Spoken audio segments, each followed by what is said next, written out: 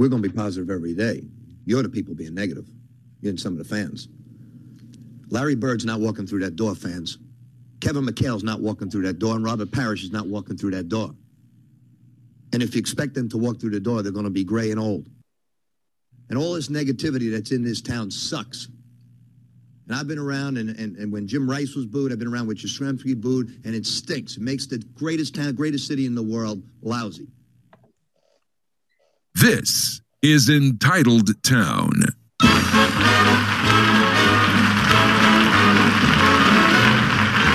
Another big thank you to Rick and Al. Hello, friends. My name is Mike Irons. Welcome to the 15 Podcast Network and the Free Agency 2021 edition of Entitled Town.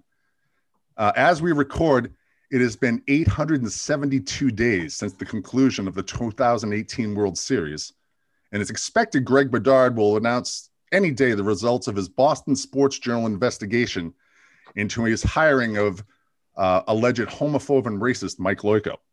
Almost the coach does seem like a man of his word, and he's not full of shit at all. Anyway, we've got some tidbits also from everyone's favorite former Twitterer, the legendary Matt in Framingham, but that's what they call in the business, evidently a tease, but we're bad at this, we admit it. Patrick Scartelli of the aforementioned 15net.com is here in the podcaster one position. Dan Staley and John Irons joining Scartelli and I in the ET rotation. Spot starter Dave Brown is still unavailable. Free agency started with a bang, Scartelli, and it looks like the national and Boston media in particular were once again spot on in their analysis of how the Bill Belichick's Patriots would approach free agency. Oh, whoa, wait, what?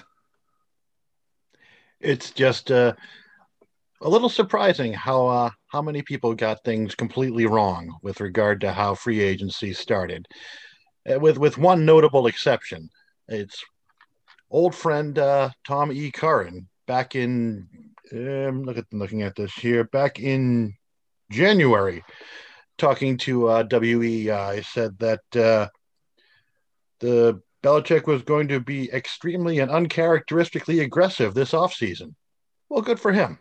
But he's standing, alone by himself with regard to this. Everyone else seemed to believe that it was going to be another, nibbling at the edges, getting two ponies instead of a horse kind of thing. And when he went out and just bought a whole bunch of thoroughbreds, people seemed to be unsure whether to wind their watch or do something else.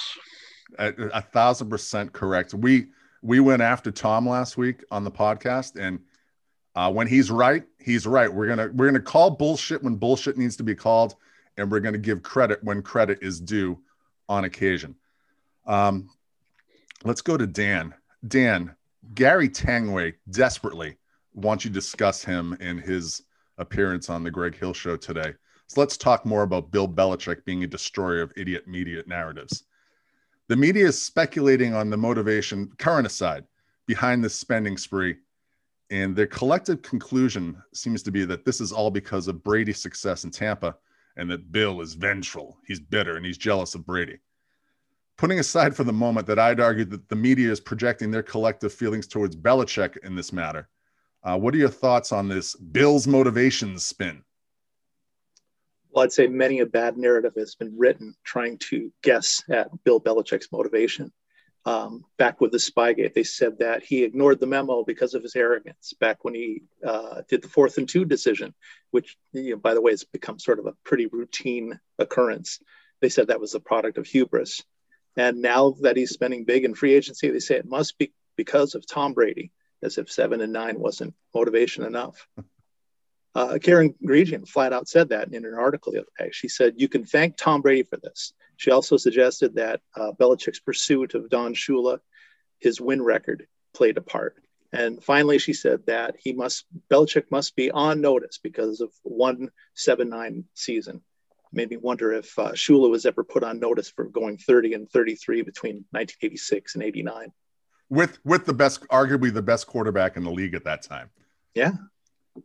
So Bedard said he's going all in. That said that by going all in, Belichick's admitting that he dropped the ball the previous 3+ seasons, which is kind of an astounding statement considering that they won the Super Bowl 3 years ago. It's go ahead. Bedard caused me to hit the button there. So I mean, the narratives that were spun and Bill, again, we're very close friends, went out and debunked them. Well, he foreshadowed the move back in September. He told the press back then that it was a reset after going all out in previous years. And their response to that was, well, they didn't go all out. That's bullshit. And he told Charlie Weiss in October that it was a year to, quote, adjust our cap from the spending we've had in accumulation in prior years, unquote. And they used 2020 to eat up all the dead cap from Brady and others. And he even moved millions of Stephon Gilmore's salary from this year to last in anticipation. We really should have seen this coming. You're 100% right about Belichick foreshadowing what he came out and said as much with Charlie Weiss and with others, by the way. And there's some good points that you made there that I'm writing down that I want to get back to later, as if our agenda isn't long enough. I'm going to throw this one to John. John, leading up to the legal tampering period of free agency, there was very little reporting going on regarding the Patriots. As we just said, it was all narratives. It was all really baseless speculation on what the Patriots would do. And the media bobos claiming to have sources in the building. Bedard, if they're not reporting anything accurately, offering insight, and they can't analyze correctly, regarding the media, the Boston media specifically, but not exclusively, to paraphrase the movie Office Space, with regards to media, what is it you're doing here? Yeah, I think you mentioned Curran kind of having it right in some respects back in January when he said he thought the team would be, and Bill Belichick would be aggressive. Yeah, I think we talked about that. And collectively, between the four of us, we have a grand total of 0 sources in the building. But we projected that this would be the path they went down. None of this is really surprising to any of us or anybody who follows the team in a good faith sort of way. If you pay attention, right. Right. By that, I would exclude most of the media, right, who isn't following the team in a good faith sort of way. So a couple of things jump out at me that have really kind of popped this week. Number one is, like you said, the lack of sources. And by the way, I don't even know if I would be all that critical of the media. I'd rather give praise to Bill Belichick and the organization. You know, they're running an organization where stuff isn't leaking. That's a very hard thing to do. So nobody in the media was tapping guys like Matt Judon from the Ravens. Nope. Nobody was talking about the receivers that the Patriots ultimately landed on. People were throwing stuff up against the wall, kind of like we do, right? And what do we think the team's going to do? They have as much insight as we do. And Correct. For that, I will say, good job, Bill Belichick, keeping this stuff in the organization, keeping this stuff under wraps, executing the plan that you've obviously been working on for weeks. When the media was out there talking about how you don't have a plan because you're not doing press conferences and you're not out there, making our jobs easier so that we can do the kind of reporting we do. You're keeping everything in-house and you're going about the business of executing. And the corollary to that, what bothers me, and it really popped this week as well, is you think back on the media and how they've talked about what the Patriots are going to do, how wrong they were. There's a sense of sabotage here, right? There's a sense of we know that the media is gleeful when they have an opportunity to tear down Belichick. We know that they're gunning for him to be replaced ultimately so they can get a coach that makes their lives easier and makes their jobs easier, right? We know they want that, but they're out there kind of projecting a sort of, Bill should do these things. Well, if he did these things that they're asking him to do, the team would be weaker. So we're fans. We want the team to be successful. We want them to go back to Super Bowls and win Super Bowls. Yet the media is pushing this perverted reality that would sabotage the success of the team. And that's something that really bothers me. It's just, I don't like this idea that Bill Belichick should ever be accountable to people like whether it's Tom Curran, Greg Bedard, Ben Volen. He should never be accountable to them. He should do exactly what he's done the last few weeks into this week, keep them completely in the dark, build his strategy, execute his strategy, and put a team on the field that all the fans are excited about watching. 1,000%. And I want to give credit to Bill Belichick. That's something that clearly we don't do enough on this podcast. John and I, you and I talk a lot about what lessons we can take from watching the Patriots, specifically the Patriots, Belichick's management style, and how we can, what can we take from that in our own professional lives. And I tell you, I admire that nothing got leaked. There wasn't anything. I want to have my team pulling in the same direction that way and be on board with the plan. I think that's brilliant. And in light of Curran's piece of, again, which he's done a mea culpa on since writing about not having a press conference being malfeasance of his job and attacking him, it just looks even more ludicrous in light of the well executed, the plan they put out and how well it was executed the 48 hours after the legal tampering period. It was I overused the phrase masterclass, but that's what it was. Scartzy, you agree?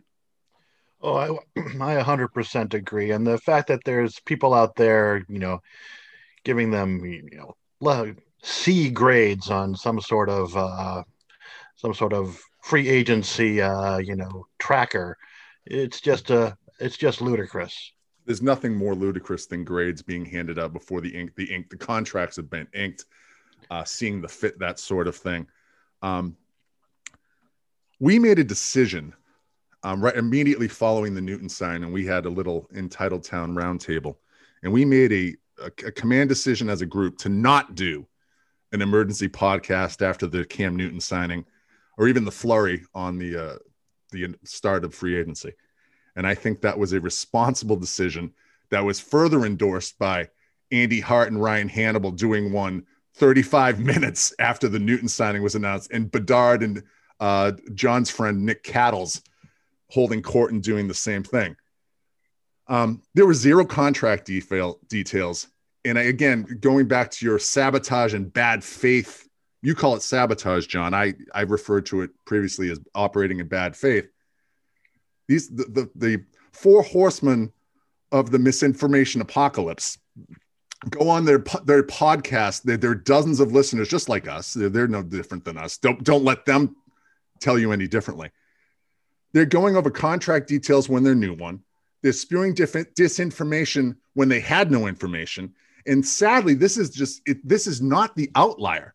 This is the norm when it comes to coverage around the Patriots. And it turns out Cam Newton didn't sign a contract for $14 million. His cap hit, as it stands today, is scheduled to be $3.5 million if they release him prior to the season. He has to make the team. He has incentives that make him, I believe it's just a hair under $5 million per the great Miguel Benzan, which is below market for a backup quarterback. Nobody in this round table here, we don't like Cam. I think that's being kind. Dan, I think we did the right thing in not doing a knee-jerk reaction podcast irresponsibly. Oh, absolutely. Their first order of business is to try to come up with what's the most outrageous take that we can get from this and go with that. And so you take the knee-jerk reaction. We knew that there had to be more to the story. We knew that the numbers that the agents put out aren't the real numbers. There's likely to be earned incentives. There's not likely to be earned incentives. So when something like that comes out, the prudent way to go is to wait. Agreed. John, your thoughts? Yeah, I mean, did anybody really think, again, in a good faith sort of way, did anybody really think that what was initially reported was the deal? Well, hold on. Bedard all last year was telling us that they were going to funnel him more money because he was so criminally underpaid. For a quarterback he wanted benched. Yeah, I mean, okay, so again, you didn't answer my question. Did anybody in good faith really think? Fair point. The deal that was initially reported was the actual deal. Like, everybody knew that let this thing kind of let the details come out. We'll see what it's all about. I get the fact this is a competitive beat, right? Boston's a competitive town. It's a great sports town. There's multiple papers, multiple outlets. It's a competitive beat for every sport, right? And then you put the competitiveness of the beat on top of social media and the urge to be first, right? The urge to be first always supersedes the urge to be right? I mean, that's just the world we live in. It's been that way for more than a decade now, at least. So the urge to be first, means you're putting being first ahead of being right, and that means you're wrong a lot. And then of course, the accountability industrial complex, when they're wrong a lot, well, it's kind of hard to be the accountability industrial context, the accountability industrial complex when you're wrong all the time, right? So that's kind of one of the bitter ironies in which we live with these guys. They are wrong all the time. They just throw stuff out there, and yet they want Bill Belichick and the Patriots to be held accountable and do rando press conferences so they can make their jobs easier. I mean, that's kind of a summary of the world we live in. I want to go back though to an earlier point that you guys made. I mean, this is such a master class in taking advantage of a market inefficiency. And I've been thinking a lot about, this is the Michael Lewis Moneyball Patriots. Bill Belichick, and I'll get to one other kind of, myth that we're going to bust here. Bill Belichick, I firmly believe, saw ahead that this sort of market inefficiency was looming with COVID in the season and the revenues coming down. It's going to have an impact on the cap. He planned accordingly, well before Tom Brady was even 7-5 with a struggling Buccaneers team. The die was cast on this reality, right? So the market inefficiency exists. Bill Belichick and the Patriots were poised to take advantage of it. That's exactly what they did. So this ridiculous notion that all of this is being driven by like one-upping Tom Brady, this was all put in place when Greg Bedard was saying he didn't think the Buccaneers were going to make a run in the playoffs, right? I mean, this has been set in place. He has mapped it out. He's been able to execute it. Everybody else is letting go of talent because they're up against the cap. The Patriots have room to kind of add a lot of talent, and they're doing it. I mean, this isn't a surprise. This isn't driven by Tom Brady. All of the pieces that had to be in place well before the Buccaneers were making their playoff run, way before that. I'll throw a flag on the Belichick Red Challenge flag on the market being competitive, because I'm not sure I agree with that point, but I want to throw it over to Scartzy here. What are your thoughts on John's point and this particular point? Oh, this is another example of just the row of chairs we've got going on here. I agree. I aggressively agree with this. I believe the new TV deal was announced just moments ago. It's not even a TV deal. It's it's got streaming. We're living in the future now. Yeah, it's a multimedia deal in the way that you're a multimedia superstar, blogging superstar, podcasting superstar. The numbers are massive. And again, I don't want to report the numbers because I saw the sensationalistic 10 billion being thrown around, and I'm not sure whether it was Cam's total compensation if he's MVP of the Super Bowl and also lands a spacecraft on Mars. But the contracts nearly to a man, I'm not for the larger names, for the Judons and the Nelson Aguilars. Now the contracts are structured exactly as you would think. They can fit everybody in comfortably this year, still add pieces. And then to Scartzy's point, when the TV deal kicks in, and then the salary cap, he tried to say, theoretically explodes, they're going to have more and more room. Let's move on to the next point. And I guess this is kind of trampolining off of the previous point that John started to make with, I'm never sure whether the media as a whole is willfully ignorant or just obtuse. The Patriots, I think they're completely missing, to John's point, that the Patriots had a plan last year to clear cap space after Brady made his decision to go to Tampa. Then immediately COVID happens and there's a shutdown. And I think it was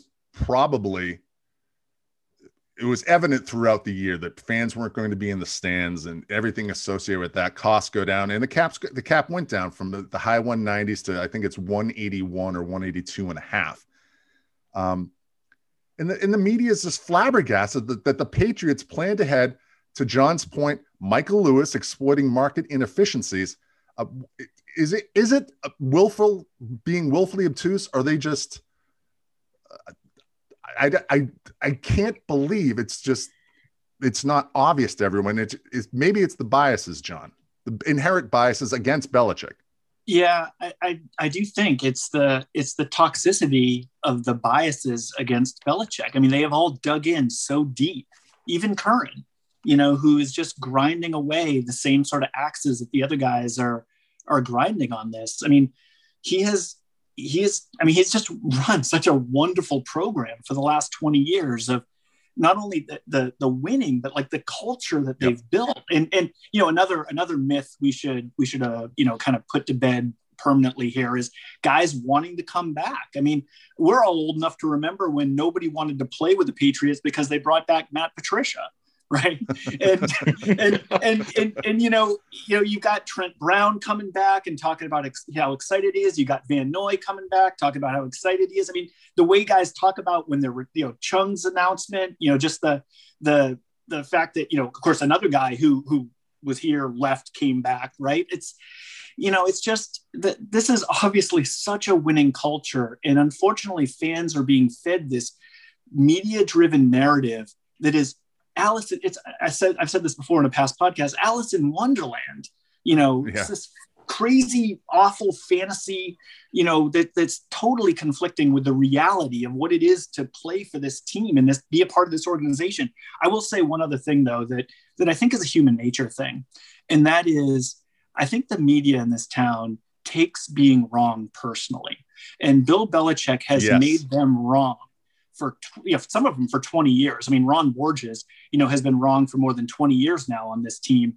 And every single bit of success Bill Belichick has year over year over year is kind of reinforcing how wrong Ron Borges has been for more than 20 years and counting.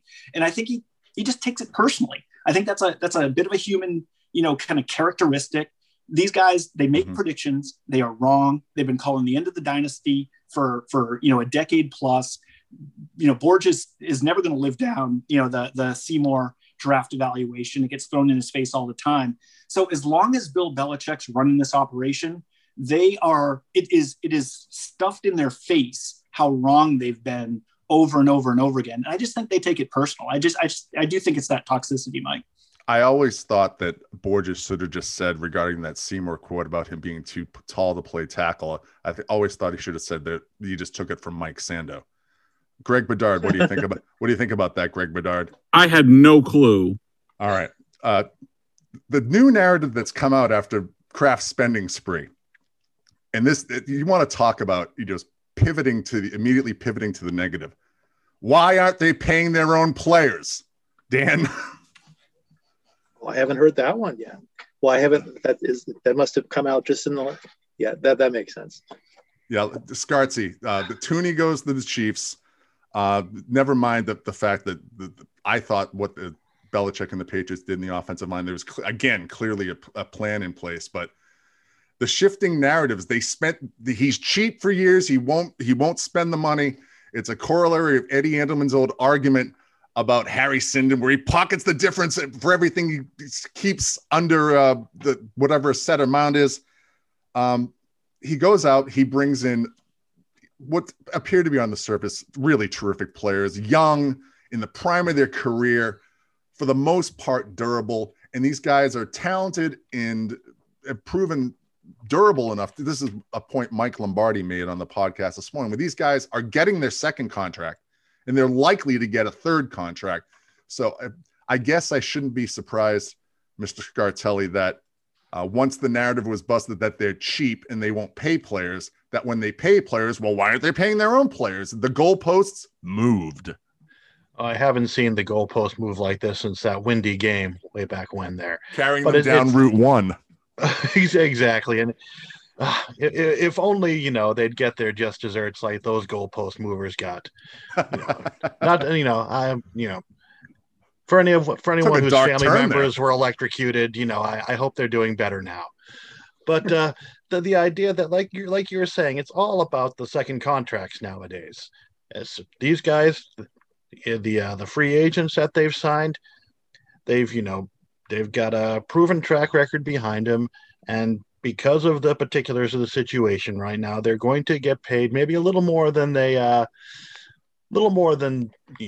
market value would seem to indicate, but that's just what's going to happen this year with regard to the cap where it is and where things are going to be going. And the players that we've got, the veterans, the veteran Patriot players, if they perform well, they will get their second contract or be, as the term of art goes, granted their release and allowed to go play in the big free agency fields. No, agreed. And sometimes it's just that simple. If they pan out, great. If they don't, we're on to Cincinnati in the player standpoint. With the opt-outs coming back, Hightower chief among them. The opt-outs are not all coming back. That's another one of the they're walking that one back with the one of them are Chung retired and Cannon got traded. So they're not all coming back. So I was right, is what that comes down to. I was right at the time, caller. That's the time-tested fallback. I'm sorry. I'm just, I'm really not a true podcaster one, is what it comes down to here. So we're going to have to. So please, I'll stop interrupting and let you continue on. Well, Al's paying you like one. Your cap hit is huge. Just thank God your agent negotiated all that guaranteed dough up front. Hightower, Scartzy, thank you for correcting me. Hightower is the most high profile of those coming back. Huge cap savings with Cannon going to Houston, doing his buddy Nick a solid along with Ryan Izzo. But with Hightower, Van Noy, Matthew Judon, and then these are the pieces that I love that he signed. They were really terrible in the interior last year. They got Henry Anderson, a big body from the Jets, and Godshaw from Devon Godshaw. I'm not going to call him the player. I'll actually say his name. He played with the Dolphins.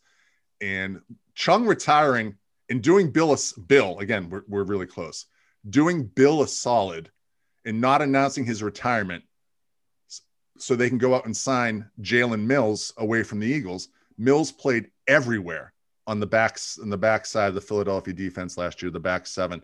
And I mentioned to you guys before we started recording, I was like, oh, he seems like he's in the Patrick Chung role. He is in the Patrick Chung role. It's almost like Bill, his players, he's in touch with his players. He's actually seems to be effective communicating with the people on his roster in that vein, and then builds his team. So I don't, there's no downside to what's happened, at least in the initial stages of free agency. And they still have room to add pieces and do kind of fill the middle level of the roster and that sort of thing. And the defense is going to look a lot better with Josh Uche and Winovich and Anthony Jennings kind of instead of having to carry the bulk of the load and playing lighter safeties up in the box. I'm not an X's and O guy, but I have to think that there's going to be a market improvement on the defense. And they weren't great last year, but they certainly weren't terrible. Oh, sure. If I might come in there, this was noted by old friend Pat 67 over at the BSMW Slack board that Chung had a cryptic tweet that he sent out a few days ago about some big announcement, which turned out to be a joke about he switched his car insurance or some such thing. But the theory was he was going to announce his retirement then, and someone got the recall notice sent out that no, don't do this now. I'll buy that until after. That seems plausible. And, it certainly does. It fits with what you just said about how they've got a plan. They're keeping things in house. They're not going to let things leak out. So, agreed. It's very clear that the reporters that cover the Patriots and the national media, it's like they're not getting anything from people inside the building, despite what pathological liars might tell you. And they're trying to put the chess pieces or the puzzle pieces together by talking to the organizations that leak, like the Iraqi Navy, like down in Hempstead at Jets headquarters, and down in Florida with Flores and other teams. I mean, it's pretty apparent if you read the Twitter feeds of Ian Rappaport and the completely and utterly useless Albert Breer, what organizations they're getting information from. So I want to take a turn away from kind of just hammering this and hammering the media. And I actually want to give kudos. And we made the point a little bit earlier that being first, but not necessarily being correct, is what's important in the media today. Details be damned. And that was the BJBSJ model at once upon a time, was like first again, but we didn't have to be right. We were just first, kind of lampooning everything in media. I want to give, this is just an appreciation, a small segment with an appreciation of Miguel Benzan, the erstwhile Pats cap. Miguel doesn't try to get it first. He wants to get it right. Miguel is respectful. He's thorough. He found the coverage of the team, the salary cap in particular, so just dismal that he went and dedicated himself to it. And he has a website that even media, not just locally, but nationally refer to when it comes to all that has to do with finances regarding the Patriots, because he is everything local media isn't. He's thorough. He's detail oriented. You know, that I vouch for Miguel and what he's done. And Lord knows I've enjoyed reading what he's tweeted. And I was thankful that he got out under Bedard's thumb. But John, thoughts on Miguel, his integrity, and just the fine quality of the work he does?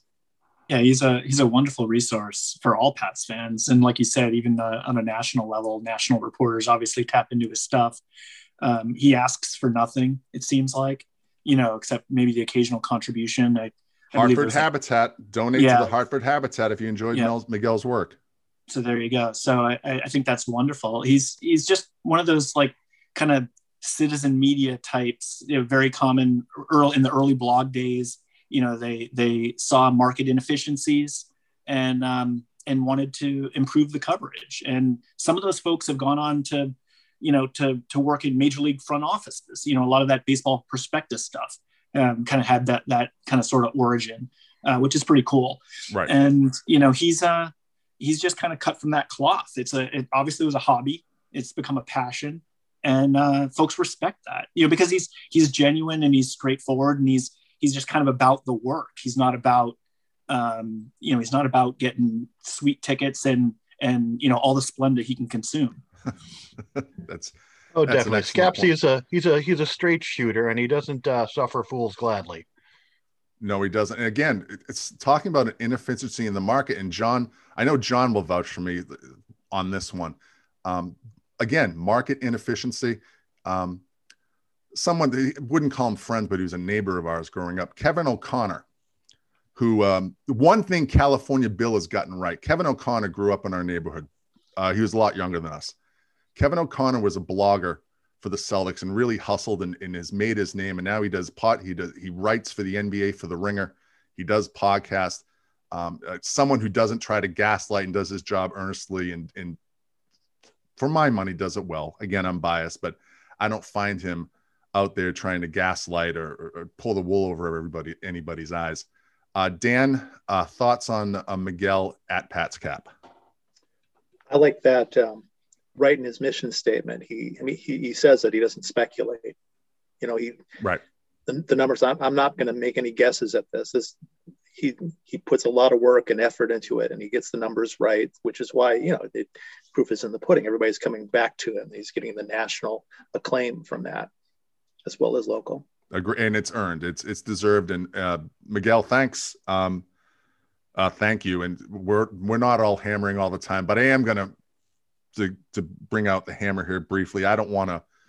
John posited that we might be punching down on Greg Bedard because he's a down on his luck guy with 4 mortgages and a failing website that he had to sell for pennies on the dollar to us, another small media entity in New England. Garoppolo has been dying on the hill that Jimmy Garoppolo was plan A. Cam Newton was re-signed, and now he's again, the goalposts are being moved, Scartzy. He's now claiming that, San Francisco doesn't want to speak on Garoppolo. It'd be, come on. Thoughts?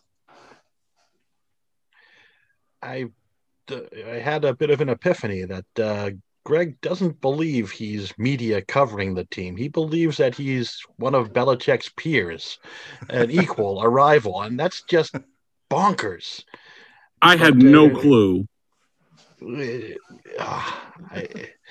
It's some of his actions make sense if you look at it through that prism, but he does view Belichick like equals, right? The old line. Well, he works as hard as Tom Brady and other rip roaring nonsense. I would argue it's not rip roaring. I would say it's rip boring. Dan, thoughts on the Garoppolo nonsense, the goalpost moving out in Medway? Oh my gosh! I wish people could see you shaking your head in disgust on the Zoom right now. Well, you called it. He was right at the time, like he said. Well, it's Plan A unless something happens, and then then punt, I guess. John, are we punching down on Almost the Coach? I have. It's so odd to say that, but like it just no, feels it's not. That way. It just feels that way. It's like I don't know what was said on Felcher and Maz today, but apparently he took like an extra helping of meanness from lunch table. From those guys. I know he's got to go on. Like that's the thing. Like I feel bad because, like you said, the website thing clearly isn't working, and Las Vegas Review Journal didn't work, and he's got to go. Never happened. It's no longer in his bio. Yeah, it never was. I don't think it's like, and then he's got to go on. He's got to do this like this awful thing on that show and get treated. Yeah, and just get treated horribly by horrible people, and it's like they call him the Abdow's big boy. And as I tweeted last week, he has a pillow with that imprinted on it. Have some pride, man. Yeah, I mean, this is like the growing up Catholic, Boston, feeling bad, Except he grew up in Boca. I mean, this is just who he is. Boca Bedard. I'm talking about us, okay. It's I don't know. I don't really, it does feel like we're punching down sometimes. I don't know. Not that he doesn't, bring it on, I guess, with some of the goofball things he says and the fact that he would view Belichick as like a rival of sorts. And somehow like he can go toe to toe with Bill Belichick with tough questions at a press conference. Like he knows more and he second guesses him. I mean, it doesn't take me long to get into fifth gear and want to kind of call this stuff out. But then I don't know. There's something about it where it's just the down on his luckness of it all. I mean, the secret life of Walter Bedard. Yeah, I don't know. It's a rough one. There's a certain Catholic guilt that I've got. It's in the DNA, Mike, from the old days and childhood. Do we, anyways, but then Scartelli will say something and I'll be like, oh yeah, you're exactly right. That's mad. Yeah, that's why. Scartelli always mixing things up with us. Hey, go ahead. If you want to go dance for quarters on FNM, expect people to react appropriately to that. I had to detox for 2 seasons ago. Ironically, the year they won the Super Bowl in 2018, I'd be sitting in my office out here on the West Coast, and I'd be listening to on my lunch hour. Ostensibly, he'd go on and just spew just bullshit, not based in reality and film study. And I honestly believe that there's some sort of pathology there to his lying. There's just a warped sense of reality that goes on with him. That I had to stop doing the Almost the Coach recaps for my own sanity, limited though it was. The next point that's on our list is that something's been made crystal clear. I knew it going into this, but it's been made crystal clear. Crystal, as was said in the movie A Few Good Men. Why am I blanking on Nicholson's character's name? Anyway, the utter uselessness of Ian Rapoport and Albert Breer.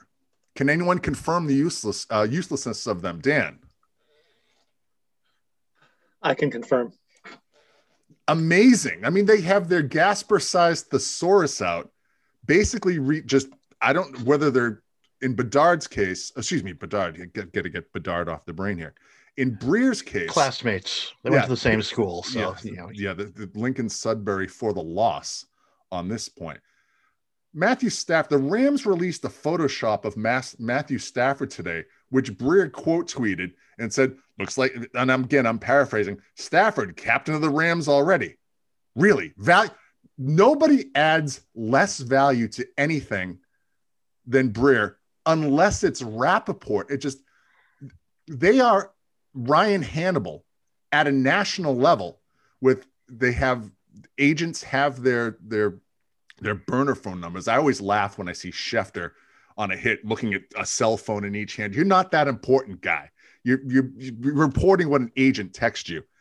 In Breer's case, what's that? In Breer's case, I think it's just something where he wants to have a reminder that I'm still here, everybody. Over here, guys. I have a comment on this same thing that somebody else just tweeted. I want you to all know that. I saw that too. I have the same sources as that guy. Yeah, listen, Breer's a terrible writer. The word salad that he puts together or attempts to put together is kind of amazing. Hi, Alex. Scartzy, any comment on Breer and Rapoport? Oh, I like to always, try and put a Rapoport bit into the sports junk drawer every week, which is basically just a completely unedited, text message from a agent talking about their clients, availability and he'd be a perfect fit with your team is what the statement basically is. And it's so thuddingly obvious that, he gets this, copy, paste, tweet it out, and Control C, time for lunch. Yeah, exactly. It's it really is laughable, John. Yeah, Scartzy's earlier comment about dancing for quarters. I mean, Rapoport's dancing for quarters in a different booth. It's the cost of access, and I'm guessing the agents are calling the shots. And if you want to report, you're wholly dependent on the agents feeding you information. And there was a funny one earlier this week. Schefter reported something, per source. And like in my Twitter feed, like immediately on top of that was Volan reporting the exact same thing per the agent, per the player's agent. It was beautiful. And it's like, Schefter's quote unquote source, it's like, come on, dude, everybody knows that this is just agents either sending out group texts or they promised, they'd give it to you 4 minutes before they sent out the group text, right? So you can be the quote unquote insider who's 4 minutes ahead of me knowing it, 4 minutes ahead of like everybody knowing it, right? I will say though, that's Rapoport. I mean, whatever. Mm-hmm. It's kind of like harmless. Somebody's got to write the press release, right? So Rapoport's writing the press release. It's the ultimate replacement level gig. Exactly. Breer bothers me a little bit differently though, because he's really got an axe to grind on Belichick, and he claims he was thrown out of the building. And obviously, he's reporting as such, right? Again, it file under more of these guys taking things personally. Also was suspended when he was at NFL Network for undisclosed reasons, but that's something we can get into another time when I have the facts. Yeah, we should get back to that at some point, because I will say his reporting, especially with the Patricia move, was particularly nasty. And all of his conjecture, I mean, he was kind of leading the national conjecture that nobody would play for the Patriots. So if anybody's been kind of wrong about that narrative, any one person is like leading the media league in wrongness on that narrative, it's Bert Breer, right? It's Bert Breer. And he's just gross. I mean, he is a gross dude. Like, I don't think there's anything really like salvageable there. His tweets, the juvenile nature of it all, this Ohio State fanboy thing that he's playing, there's nothing about, like, I would never follow Breer. His stuff appears in my feed. I would never follow I have no interest in that guy. Well, I follow him, so you don't have to. Dan, thoughts on this? Yeah, well, they've got a built-in pivot. If they say they're not going to come to New England, like either Patricia's going to keep them away and Brady's not there. As soon as people start coming to New England, well, they can quickly pivot to, well, obviously it's because they're overpaying them. Right. Leaving out the fact that Shaq Barrett didn't take any hometown deal to stay in Tampa. 1,000%. And it was initially reported as Shaq Barrett, Tom Brady recruiting Shaq Barrett to keep him stay. No, he was playing on the franchise tag last year and they gave him more to stay and they spread it out. So again, narrative destroyers. So I did want to say that when John referred to Breer as, quote, gross, there are a legion of Ohio State undergrads from back in the 90s that would absolutely and wholeheartedly agree with you. Quickly, Marcus Mariota was in the news as we're recording this on Thursday, that he's going to have to take a pay cut or he'll be either traded or released. John, he's your guy. He's my guy. I think he's redundant with Newton. They're kind of similar level quarterbacks. He's a lot safer with the football. I labeled him as Jason Campbell 2.0, kind of a captain check down. Mariota, what do you think? Is he a fit? First of all, he's the advanced metrics to the degree to which you subscribe to them. He's much better than a captain check down. And the numbers kind of back that up. I will say I like Mariota. I've always liked Mariota. Actually, some of the BS narrative about him not being the alpha in the huddle, I think that's a Bedardism, or not being a leader in the huddle, not being a good fit because of that. You're saying that's not the sense inside the huddle? I completely disagree with that. I think he would be a good fit. I do think there's something to the redundancy. None of us, I don't think, are surprised that it's coming to a head with the Raiders and they're going to have to release him. He's not going to take that pay cut. He's going to hit the market. Do I think the media could, Bill signed Cam too soon? Mariota's a street free agent. Maybe he shouldn't have committed to Cam so soon. I do think, and it goes back to the Bedard Garoppolo plan A stuff. Part of this is the timing around the draft. And you just have to be like somewhat logical about this. It's a waiting game. It is a waiting game. And the draft is the fulcrum for a lot of these moves. I mean, why would the Niners do anything with Garoppolo before they understand what they can do in the draft? They're sitting there in a situation where they're just a little bit ahead of the Patriots. They're right? picking 12th ahead of the Patriots. The Pats are at 15. The Niners are at 12.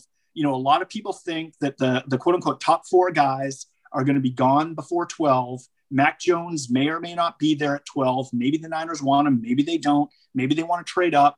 Maybe they're looking at, all sorts of opportunities to move up a few spots to get, one of the top four guys. Why would they move? And then, of course, what are the Patriots going to do? Are they going to sit back and let the market be dictated to them? Or are they going to go out and do the things they have to do to set the team up? And I think the very, very low risk with Newton, gives them an option. Now they can move from a position of strength and not desperation. Mariota, a small amount of leverage. Newton does give them a small amount of leverage. He's going to get a deal probably not too different from Cam that's going to be performance-oriented with a much lower base. And, if he's sitting there after the draft and the Patriots aren't able to get a guy like Mac Jones, then I think Mariota makes sense because you want competition for Newton in camp. Right. But does it make sense to get Mariota now and then all of a sudden the Patriots have an opportunity to do something in the draft? No, it probably doesn't. Okay. Scartzy, you and I, probably as much as anybody, were just shocked and chagrined by Newton's performance last year. Where do you feel Mariota falls with regards to Newton's potential performance? And he was a good signing for the Raiders last year, and that Cam was a good signing for the Patriots, and that it was a good gamble. But moving forward, how would you feel potentially about Mariota and Cam having a competition? I wouldn't be opposed to it. I'd be happy to see someone with a little less ball security issues than we got with Cam during the year. But right now, I just got to say that I'm the most optimistic I've been since the December game against the Chargers. You're positively sunny today, Scartzy. It's great, and I'm going to say I'm looking at a tweet right now from old friend Mark Sanchez saying that Patriots quarterback Jarrett Stidham has organized quote unquote Pats West, which kicks off this Sunday. A majority of the Patriots pass catchers are headed to Orange County, California for several days of work. So it's entirely possible that Stidsy may have gotten the wake-up call. That's Instagram star Jarrett Stidham. And I know you've noticed this, Scartzy, on his Instagram posts when he's with his quarterback guru, Jordan Palmer. For some reason, he's wearing two watches.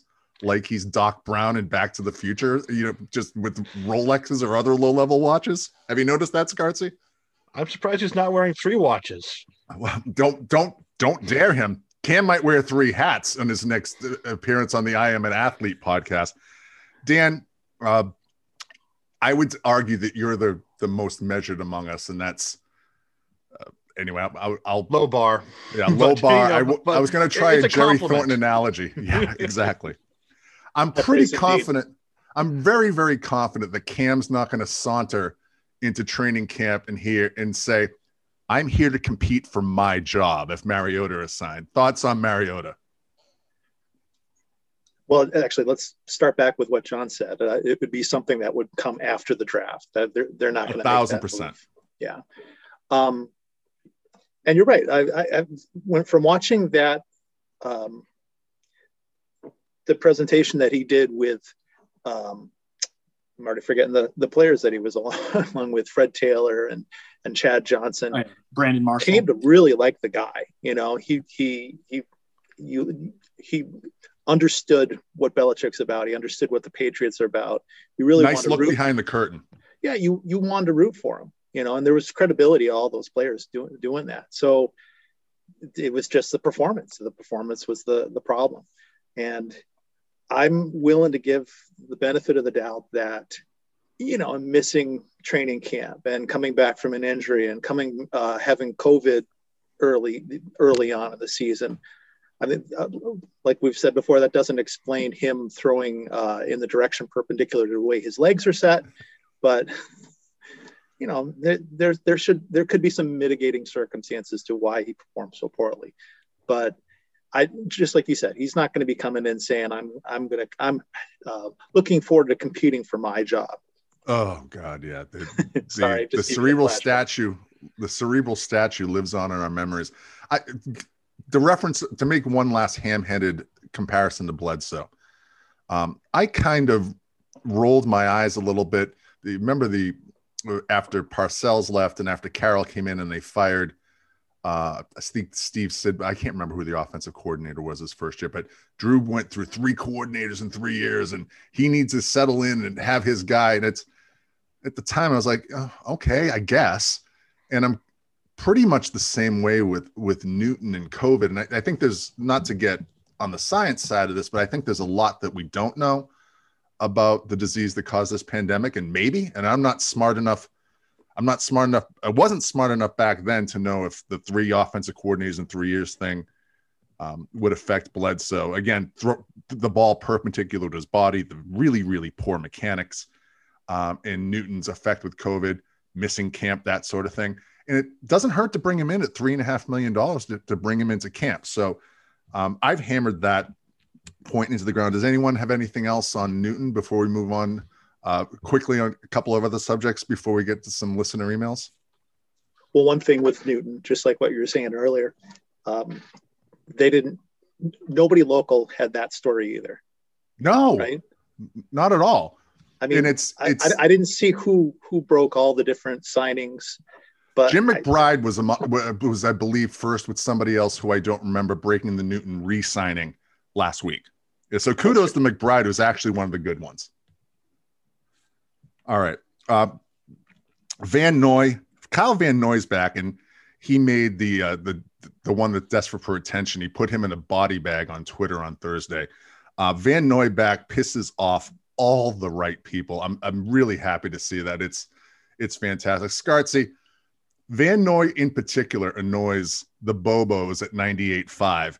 And for that reason alone, not to put aside the fact that he's been a really, really good player, does it make you as happy as it makes me?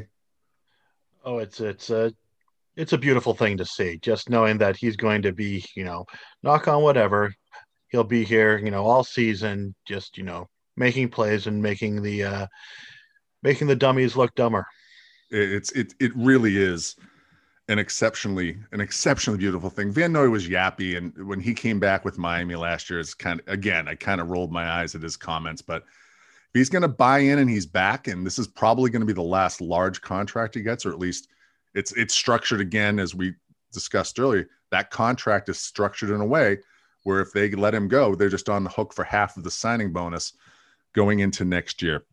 All right, before we get to listener emails, a Twitter legend. Oh, go ahead, Dan. I'm sorry. You had a point. Yeah, there's one thing with Van Noy. I think he's like the oldest he's going to be turning 30 this year. Right. I think of all the guys that they just signed in the past week, he represents the oldest. That's different in the past too. All those guys are coming in at 26, 25, 27. Yeah, and he has the shortest contract, one of the shortest contracts at the moment. It's a 2-year deal. I believe the signing bonus. I don't have the figures. I'm going to use Miguel as my spirit animal here. I don't have the figures at my finger, so I'm not going to spread misinformation. Again, before we get to listener emails, the Twitter legend Matt from Framingham is in contact with one of the members of the 15, and he wanted us to note he has some thoughts on the Celtics. We'll get in, maybe discuss the Celtics another time. But this is from Matt, the legendary Matt in Framingham on the Celtics. The Celtics can go to Mars and stay there. I'm so pissed right now with the way things are going in my life. If I see the Celtics come without 5 feet of me sick, I might need an army to hold me back. Welcome back, Matt. Our prince is here. Scartzy, I know you're a big Matt fan. That was our sweet angel. And we it's had a terrible loss that he's not on Twitter mutual, anymore. Yeah, absolutely. A mutual friend of ours has a killing on his belt, and that those kind of misgivings are never forgotten. Sweet Prince, I have to read that again. If I see the Celtics come without 5 feet of me, I might need an army to hold me back. All right, listener emails. We have 4 listener emails. We have 4 emails from 3 different listeners this week. The first one is from me. It's from Patrick for Iron Mike. And he asked me if I ever feel a slight build of guilt going after Volan. And the answer is no. He wouldn't either, just for the record. And this is Scarty, old friend of ours from the old board, the BSMW board, the Bruce Allen's creation. This is Norwood Zip. Walter in Norwood wants to ask us about log rolling in national and local media. And this is the point John made earlier that I disagreed with. I'd ask, aren't they competitors, at least in theory? And I always call it a backslapping cesspool. And I don't think they understand competition. Scartzy, before we, John disagrees. He thinks Boston's a competitive market. I'd argue it's a log rolling / backslapping cesspool. Log rolling is Norwood Zip's phrase. Do you want to use some Solomon's wisdom here and split the baby, or are you going to take a side? Have a take and don't suck, said Jim Rome. Oh boy, I don't think I'm getting racked on this one. Oh boy, we're really bringing in the baby boomer demographic now with this sort of talk. Still but more anyway, racist than Shank. That's right. Yeah. Talking about fear strikes out, for crying out loud, but that's neither here nor there. But anyways, they're all against everybody else is what it comes down to. That's how I view it. Dan, do you have any opinion on that? I'm still lost in fear strikes out. I mean, because the millennials love Jimmy Pearsall. I think it's a product of the laziness that's kind of gathered. They all allow each other to be lazy and not work too hard. So, and maybe that's a larger point. It's again, it probably goes back a little bit to the accountability industrial insect complex. He tried to say. And 2, yeah, God, get the marbles out of your mouth there, Irons. 2 emails from a veteran Entitled Town emailer. I guess we just touched on the first one, so we don't have to discuss this one. He was asking, what's the rationale for keeping Cam when he struggled throwing the ball so badly last year? So we just covered that. Vinny sent us a great question that we went off on for a good little bit, and I think it was a question that we all enjoyed about an alternate ending to the 1996 Patriots season. What happens if the Patriots wind up beating Green Bay in the Super Bowl and the alternate reality? So this one is based in reality. And it's a good question. And I think it's right down the alley for the 3 of us. And I'll start with you, John. Vinny wants to know about the 85 Patriots, the original narrative breakers. Here's Vinny's email. Been watching old games lately. What was the discourse surrounding the team like in that time? What were your overall feelings on Steve Grogan and Tony Eason? And John, I'll let you get started.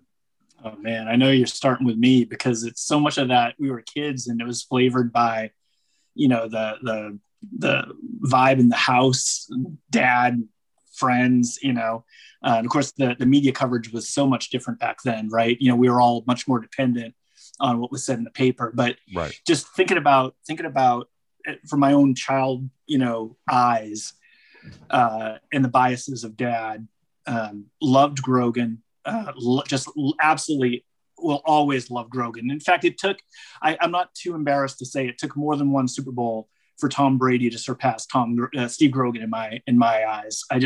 He was everything kind of about, that team, the kind of the hard scrabbleness, the stadium itself, how lousy the stadium was. I know you loved it. But the aluminum benches and the 3-slab park, as we used to call it. And, just Grogan just epitomized everything about kind of working class, South Shore, south of Boston sort of environment that we were from. He opened up a sporting goods store at the Foxborough Rotary after he retired. I mean, he was working class. Bootleg Barnacle would appreciate that working classness. Absolutely. So there's something about Grogan that just spoke to, I think it's like us, I wouldn't suspect the Lincoln Sudbury kids felt exactly about, Grogan the way we felt about Grogan down in Brockton, right? He was absolutely a guy. And then Champagne Tony, right? When I'm hearing Champagne Tony for Tony Eason, I'm not thinking Champaign, Illinois. I'm thinking bottles of champagne, right? And he was aloof. And again, how he was portrayed. Now I'm going to say this in with respect to Eason, but how he was portrayed at the time by the small number of people that controlled the narrative. Ron Borges being one of them. Yeah, exactly. And much more, I think back to Brockton Enterprise, Win Bates. Fearless Farley at the Brockton Enterprise. Yeah. Fearless Farley and Win Bates to go way back in time. The Eason was kind of everything Grogan wasn't. He was very, very pretty, California background, kind of it just wasn't Grogan, didn't have the toughness of Grogan, turtled in the pocket. Grogan, got his head taken off, and it was just they were just very, very different. They were portrayed as such, and just Grogan. I have such wonderful memories of watching Steve Grogan play. That was a great era of Patriots football. It was it was a kind of a sports writer's dream. The stark differences between Grogan and Eason. And Grogan was, we were preteens then, and he was a mythical figure in our house. And it's like someone we've carried respect for throughout, we always refer to Grogan as a larger than life figure. Mr. Scartelli, the 85 Patriots, regarding Vinny's question, your thoughts? What sort of football fan can't love a quarterback being out there with a fullback neck roll on? Absolutely. but the people forget, California Bill. People forget that Eason had the higher upside than Grogan. This was going to be the guy who was going to get the Patriots the heir apparent over the hurdle. He's going to do what couldn't be done up until this point. And truth be told, it was a bit unfair that he had to be the sacrificial lamb to be under center during that Super Bowl. Mm-hmm. No, you're 1,000% right. He was unprepared, and I don't know if some of that comes down to coaching or whatever, but things did not go how we wanted things to go after the first series. Yeah, I don't even think, when I think of the 85 season, and I'll opine a little bit, I don't even think about the Super Bowl when I think about that 85 season. I think of that glorious night in Miami. I was at a Celtics game with our aunt on I think it was a Friday night before that game. And we left the old Garden. We went into the grungy Park Street station. The game was a Sunday afternoon. And the entire station was chanting, "Squish the fish, squish the fish." I remember that vividly. To your point, the point Scartzy just made, I just finished Jerry Thornton's book, From Darkness to Dynasty, and I thoroughly enjoyed it, and I vouch, and that's something we can discuss at another time. The book actually taught me a lot of things I didn't know, and I consider myself kind of an amateur historian of the Patriots, and I found the Dynasty not that way, but Thornton's book couldn't source the story, but there's an urban legend that Easton started the game 0 for 7 and was turtling in the face of the Bears, the rush with the Bears 46 defense. And John Hanna supposedly went to Raymond Berry and said, I'm not going out there if Grogan's not under center. So the fact that John Hanna vouches for Steve Grogan kind of validates our vouch. John, Dan, memories of the 85 season, thoughts about how the team was covered back then, and Grogan and Eason. Well, I felt bad for Eason. I mean, trying to live up to that legend. I mean, of what Grogan represented. Mark Dondero, when Patrick Chung was announcing his retirement, Dondero was saying, can anybody identify Patrick Chung's signature moment? Well, for Tony Eason, unfortunately, that signature moment that just keeps relayed is that turtling under pressure. And that's not fair. He played some great games up to that. He was terrific in 86. Game. Easton was terrific throughout the 86 season. And you're right. Look at his statistics, and I've cited them on Twitter. His playoff statistics are light years better than Drew Bledsoe's in the 85 season, the 86 season. Didn't turn, even despite his performance, Easton's performance in that Super Bowl, he didn't turn the ball over. He gets a bit of a bad rap, and maybe that's unfair to him, Dan, juxtaposed against Grogan. I guess I just made your point again. Do you have any other memories of the 85 season? Just the running game. I love that two-headed running game with Collins and James. It was just Weathers a blast and Tutupu too. Yeah, they had two sets of backs in that team, and that's kind of the team that there's a couple of teams that I think we all have the teams that we romanticize in our lives. For me, it was the 81 Celtics and the 85 Patriots. Yep. I have a hard time with the 86 Red Sox because of the absolute kick in the groin at the end of that season. That's unfair, because what Dave Henderson did in Anaheim and against the Angels, and what he did against the Mets in the World Series, and should have been the World Series MVP. I'm able to kind of explain away the ending to the 85 season in a way for the Patriots that I can't do for the 86 Red Sox. So that's on me. That's not just on you, Mike. I mean, that's like anytime, every now and then, like some rando Bears fan will try to dunk on a Patriots fan on the 85 Super Bowl. And I'm like, did that game even happen? Like dad to this day has never seen the safety in the late in that game. It's like he was so gone, literally and figuratively. I know. It's like nobody really cares about the Super Bowl in 85. The Super Bowl was played in the Orange Bowl. That narrative was destroyed that day in the Orange Bowl. That was the Super Bowl. I have nothing but like these awesome memories and feelings to the 85 Patriots. The way the Red Sox lost in 86, being so close and losing that, not everybody knows how, they lost in game 6, they came back, had to lead in game 7. Everybody knows this. And that was just an agonizing, brutal way to lose it. The Patriots, it's just easy to be romantic about that season, much more so than 86. It is. Scartzy, more points. Oh yeah, just circling back to the 85 Super Bowl. You've got to wonder if there's a scribe in Chicago who realizes that there's a great storyline saying that the Bears have been cursed because they didn't give Peyton the ball to score a touchdown. Instead, they gave it to the fridge. The curse of sweetness, the sweetness curse. So, I'll give that to him for free. There you go. It's one of theirs. Run with that. But the Bears, they've been doing swell since 85. God, the two teams, what the 85 Bears and the 86 Mets have in common, the most overhyped one year dynasty in the history of their respective sports. No teams have gotten more ink and produced less results than those two alleged dynasties. Hey, something else to thank Bill Belichick for. Bill Belichick, not only destroyer of narratives, but also destroyer of dynasties. Just That's right. over and over. Ricky Prohl. Tonight, a dynasty was born. However, Ricky Prohl was right. The 85. Mike, go ahead. I got to go back to the question, though, because the context of the question is somebody who listens to this pod, despite the fact that this is all boomer Gen X humor, right? Seen through the, the memories of this era, right? Almost dad humor.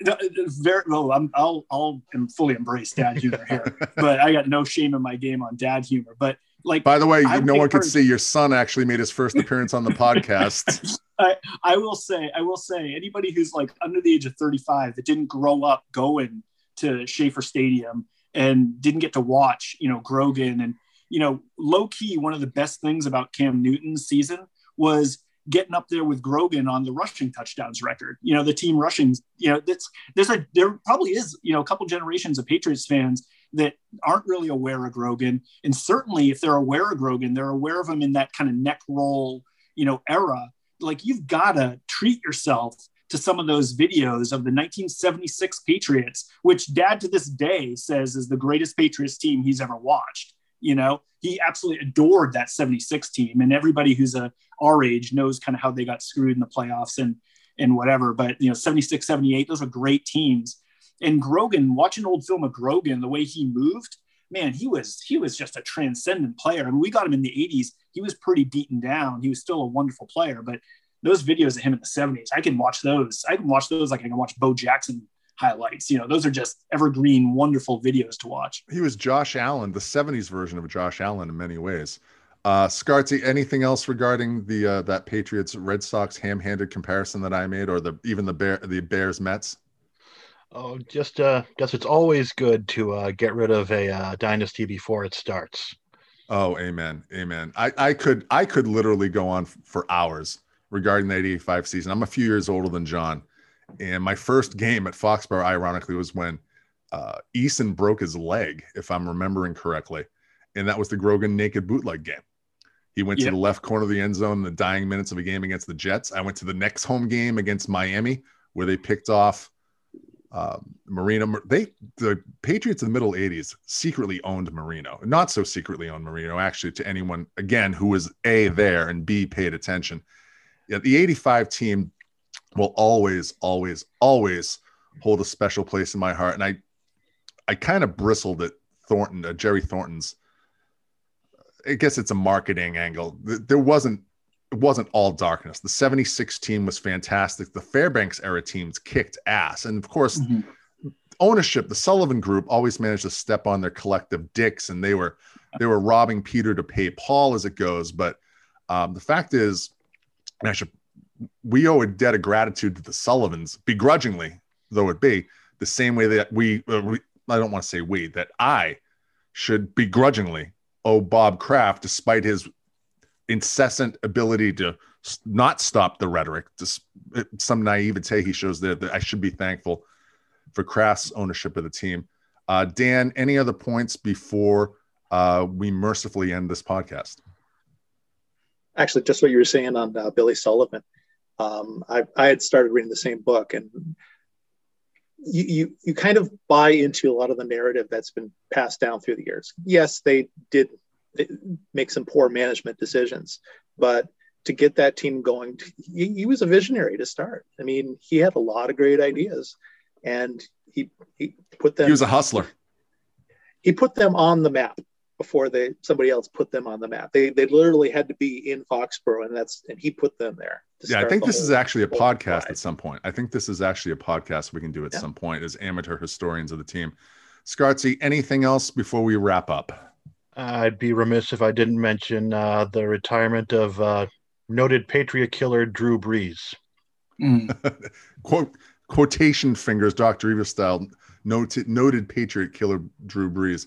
Although I think the last game, it wasn't the last game John and I watched, but among the last games that John and I watched in person together was Brady to Kenbrell Tompkins at Foxborough, the same day that David Ortiz hit the grand slam in game 2 of the 13 ALCS against the Tigers. But Drew Brees, great player. Again, one title.